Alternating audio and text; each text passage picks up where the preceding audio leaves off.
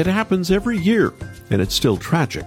Bear attacks, like the one in Yellowstone National Park 2 weekends ago, where a woman died after a rare grizzly attack. A hiker found the woman's body in a popular hiking and off-roading area.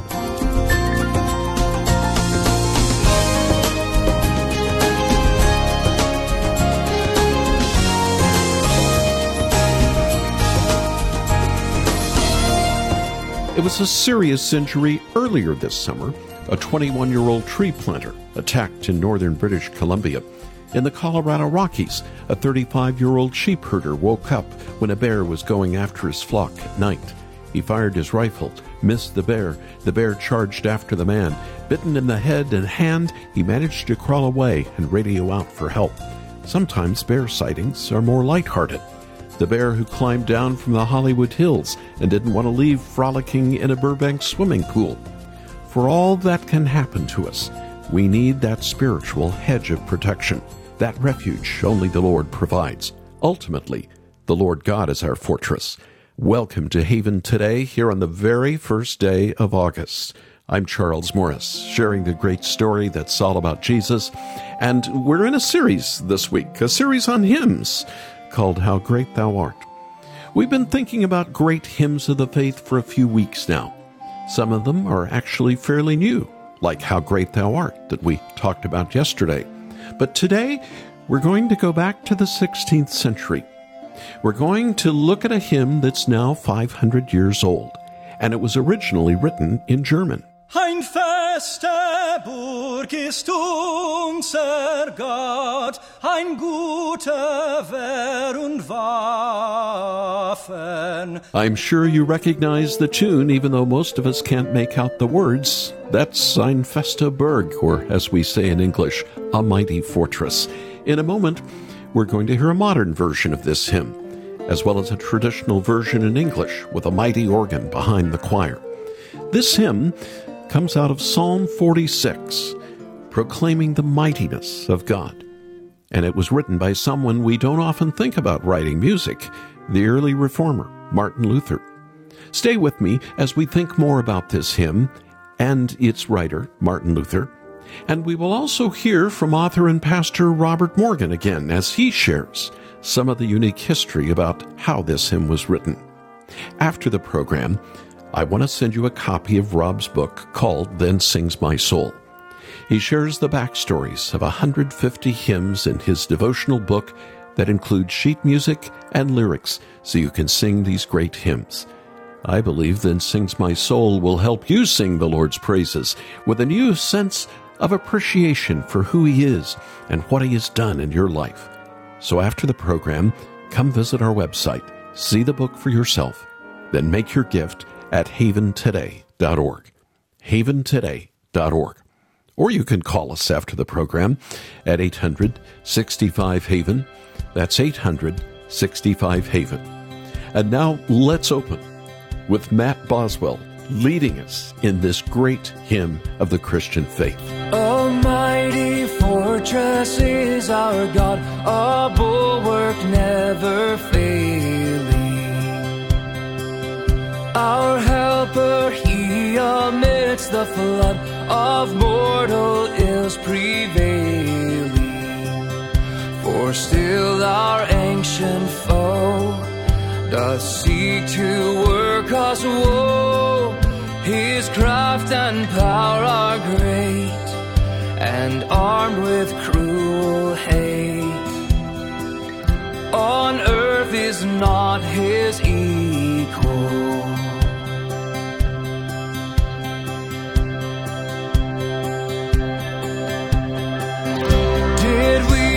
In our own strength confide, our striving would be losing. Were not the right man on our side, the man of God's own choosing. Dost ask who that may be?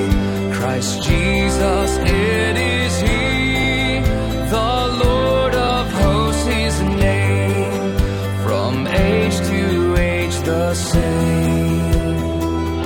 And He must win the battle.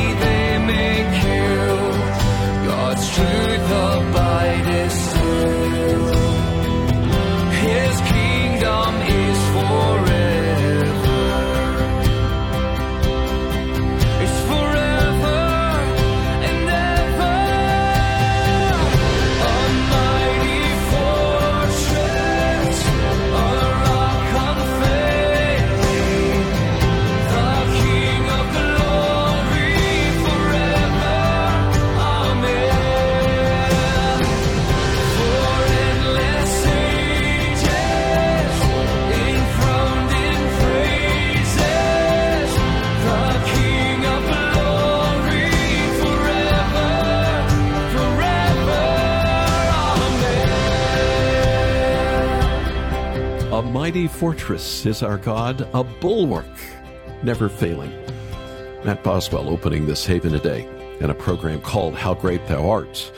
He is a household name, but not usually for hymn writing. He was one of the very first to put pen to paper in protest against the false teachings and injustices he saw in the church of his day. And he became known as the catalyst of the Protestant Reformation in the early 1500s. And of course, I'm speaking of Martin Luther. He's famous for helping to turn the church in Europe back to worship and scripture. He was, first and foremost, a preacher. He was a theologian, and he was a pastor. He was even a monk before that. But that's not all he was. He wrote music as well. And with me once again is my friend Robert Morgan. We caught up with him in Oregon, where he was speaking, to share the story of one of the most popular hymns written by Martin Luther himself. We think of Martin Luther as a great reformer, Bible translator, political leader, fiery preacher, and theologian. But he was also a musician, having been born in an area of Germany known for its music. In his village, young Martin grew up listening to his mother sing. He joined a boys' choir that sang at weddings and funerals. He became proficient with the flute, and his volcanic emotions often erupted into song. When the Protestant Reformation began, Luther determined to restore worship to the German church. He worked with skilled musicians to create new music for Christians to be sung in the vernacular. He helped revive congregational singing, and he wrote himself a number of hymns. In the foreword of the book, Luther once wrote, "Next to the Word of God, the noble art of music is the greatest treasure in the world. It controls our thoughts and minds, our hearts and spirits." He said, "A person who does not regard music as a marvelous creation of God does not deserve to be called a human being." Luther's most famous hymn is "Ein fest Berg in unster Gut," "A mighty fortress is our God." It's based on Psalm 46. It reflects Luther's awareness of our intense struggle with the devil. In difficulty and in danger, Luther would often tell his friend Philip Melanchthon, "Come, Philip, and let us sing the 46th Psalm." This is a difficult psalm to translate because the original German is so vivid. At least 80 English translations are available, but the most popular in America was done by Frederick Henry Hodge. It says, "A mighty fortress is our God, a bulwark never failing. Our helper he amid the flood of mortal ills prevailing."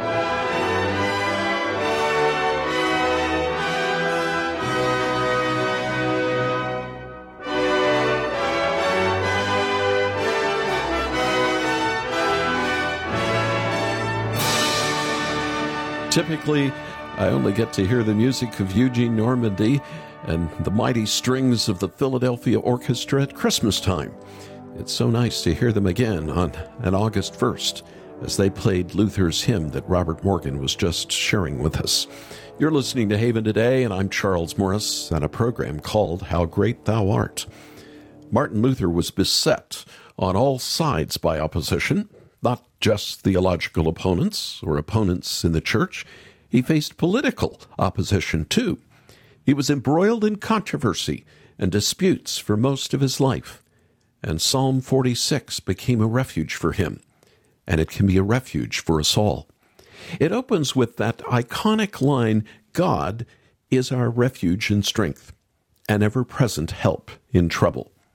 Therefore we will not fear, though the earth give way, and the mountains fall into the heart of the sea, though its waters roar and foam, and the mountains quake with their surging. God is our refuge and strength." Do you believe that on this August 1st? It's hard to believe sometimes. We aren't Martin Luther or someone at the front of monumental change in the history of the church, but we still face hardship and trouble every day, don't we? Psalm 46 was written by the sons of Korah. And if you know the story of Korah in the Bible, then you know his descendants understood fear and terror. Korah opposed Moses and Aaron and Miriam, and the consequences were severe. Numbers 26:10 tells us that the earth opened up and swallowed him and his followers. And yet witnessing that punishment from the Lord caused the sons of Korah to worship, to turn back to their God. And they wrote psalms. What a fitting line to begin with. God is our refuge and strength. That means we can hide in Him because He gives us strength. That almost seems contradictory, doesn't it? We seek refuge when we are feeling weak. If the psalm doesn't say we hide in Him and then He strengthens us, God isn't a charging station like an electric car needs. Both things are true. He is our refuge. He is our strength. Wherever we go, we are protected. And by the Spirit dwelling within us, we are strengthened to honor Him. Martin Luther understood why we need both, a place to feel secure and a place to walk out in strength. That is our Lord. The first verse of A Mighty Fortress mentions food, mortal ills, and our ancient foe. Against all of these, our Lord is a mighty fortress, a refuge and strength. We may face a flood of opposition. The Lord is still there, though. Our bodies are frail, they waste away, but the Lord is still there. Satan seeks to derail us at every turn, yet the Lord is there, our refuge, our strength. Therefore we need not be afraid. The earth might give way, the sea can rage, everything around us can be chaos, yet the Lord is there for us, our refuge, our strength, our mighty fortress. Psalm 46 goes on, there is a river whose streams make glad the city of God, the holy place where the Most High dwells. God is within her, she will not fall. God will help her at break of day. Nations are in uproar, kingdoms fall. He lifts His voice, the earth melts. The Lord Almighty is with us. The God of Jacob is our fortress. When Martin Luther wrote A Mighty Fortress, he was thinking of the Lord in His splendor and majesty. That mighty fortress, unassailable by any outside forces, unconquerable. And he was reflecting on Psalm 46, the holy place where the Most High dwells. It's a place of perfect serenity, a perfect city. God dwells there. And Jesus spoke about this place. It is the place He will bring us to when He returns. Wherever the Lord is, that place will not fall. That place cannot falter. The author of Psalm 46 may have been thinking of Jerusalem, the holy city that somehow withstood the mighty siege of King Sennacherib in the 8th century B.C. The Lord was there. He was at work. Martin Luther didn't have a city like that exactly in mind when he wrote A Mighty Fortress. He was thinking about what makes that city possible. And it is the Lord Jesus who makes it possible. From age to age, He is the same. He is with us. And because He is with us, He alone can secure our peace. And that's what the last few verses of Psalm 46 tell us. Come and see what the Lord has done, the desolations He has brought on the earth. He makes wars cease to the ends of the earth. He breaks the bow and shatters the spear. He burns the shields with fire. He says, be still and know that I am God. I will be exalted among the nations. I will be exalted in the earth. The Lord Almighty is with us. The God of Jacob is our fortress. What a beautiful invitation. Come and see. Come and see what He has done. In the time of the Old Testament, He routed armies for His people. He cured them of sickness. He led them from slavery in Egypt. He protected them from powerful enemies. When Christ came, He conquered sin for us. He forgave us. He conquered the grave by means of His resurrection. Just like the Lord secured the peace of His people before Christ, He secures our peace now. And Jesus gives us a promise, my peace I leave with you. He gave us peace, peace with one another, peace with the Lord. No more sin, no more guilt nor condemnation. That's the good news that we have in Jesus. And Martin Luther was no stranger to that good news. It was the gospel that sparked his push for Reformation in the first place. He knew this peace firsthand. It was once he finally understood the good news that Christ had secured our peace with the Lord, he found the strength he needed to live his life to the glory of God. The declaration and promise in Psalm 46:10 kept Martin Luther grounded. Be still and know that I am God. That's the first part. And that's usually where we stop. It's a call for quietness before the Lord. A call to simply stop and reflect on the Lord. But that's not where the verse ends. Be still and know that I am God. I will be exalted among the nations. I will be exalted in the earth. That's the full line, and it is so important. We stop because the Lord doesn't need our help. He will be exalted in the earth, not us.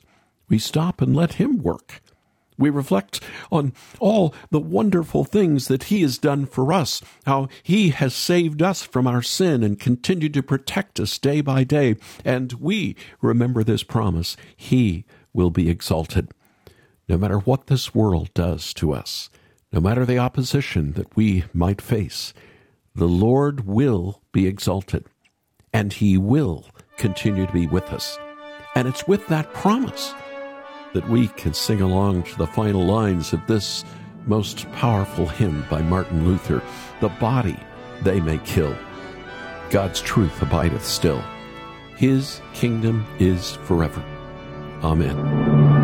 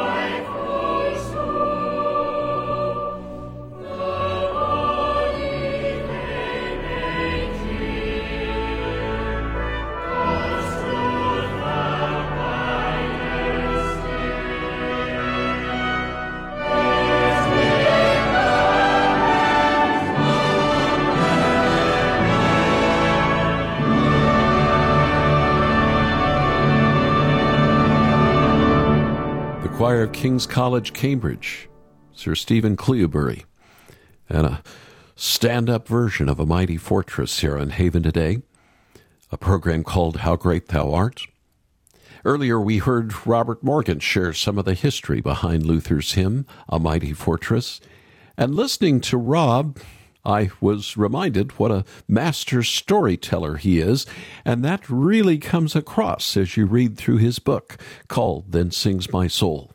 The stories behind 150 hymns that he's collected to remind us of God's mighty hand in history. And I so appreciate how Rob has included the sheet music on the left side and the devotional on the right to help lead you into some precious time with the Lord this summer.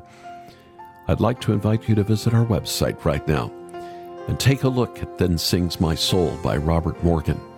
But then make your gift there at haventoday.org. That's haventoday.org.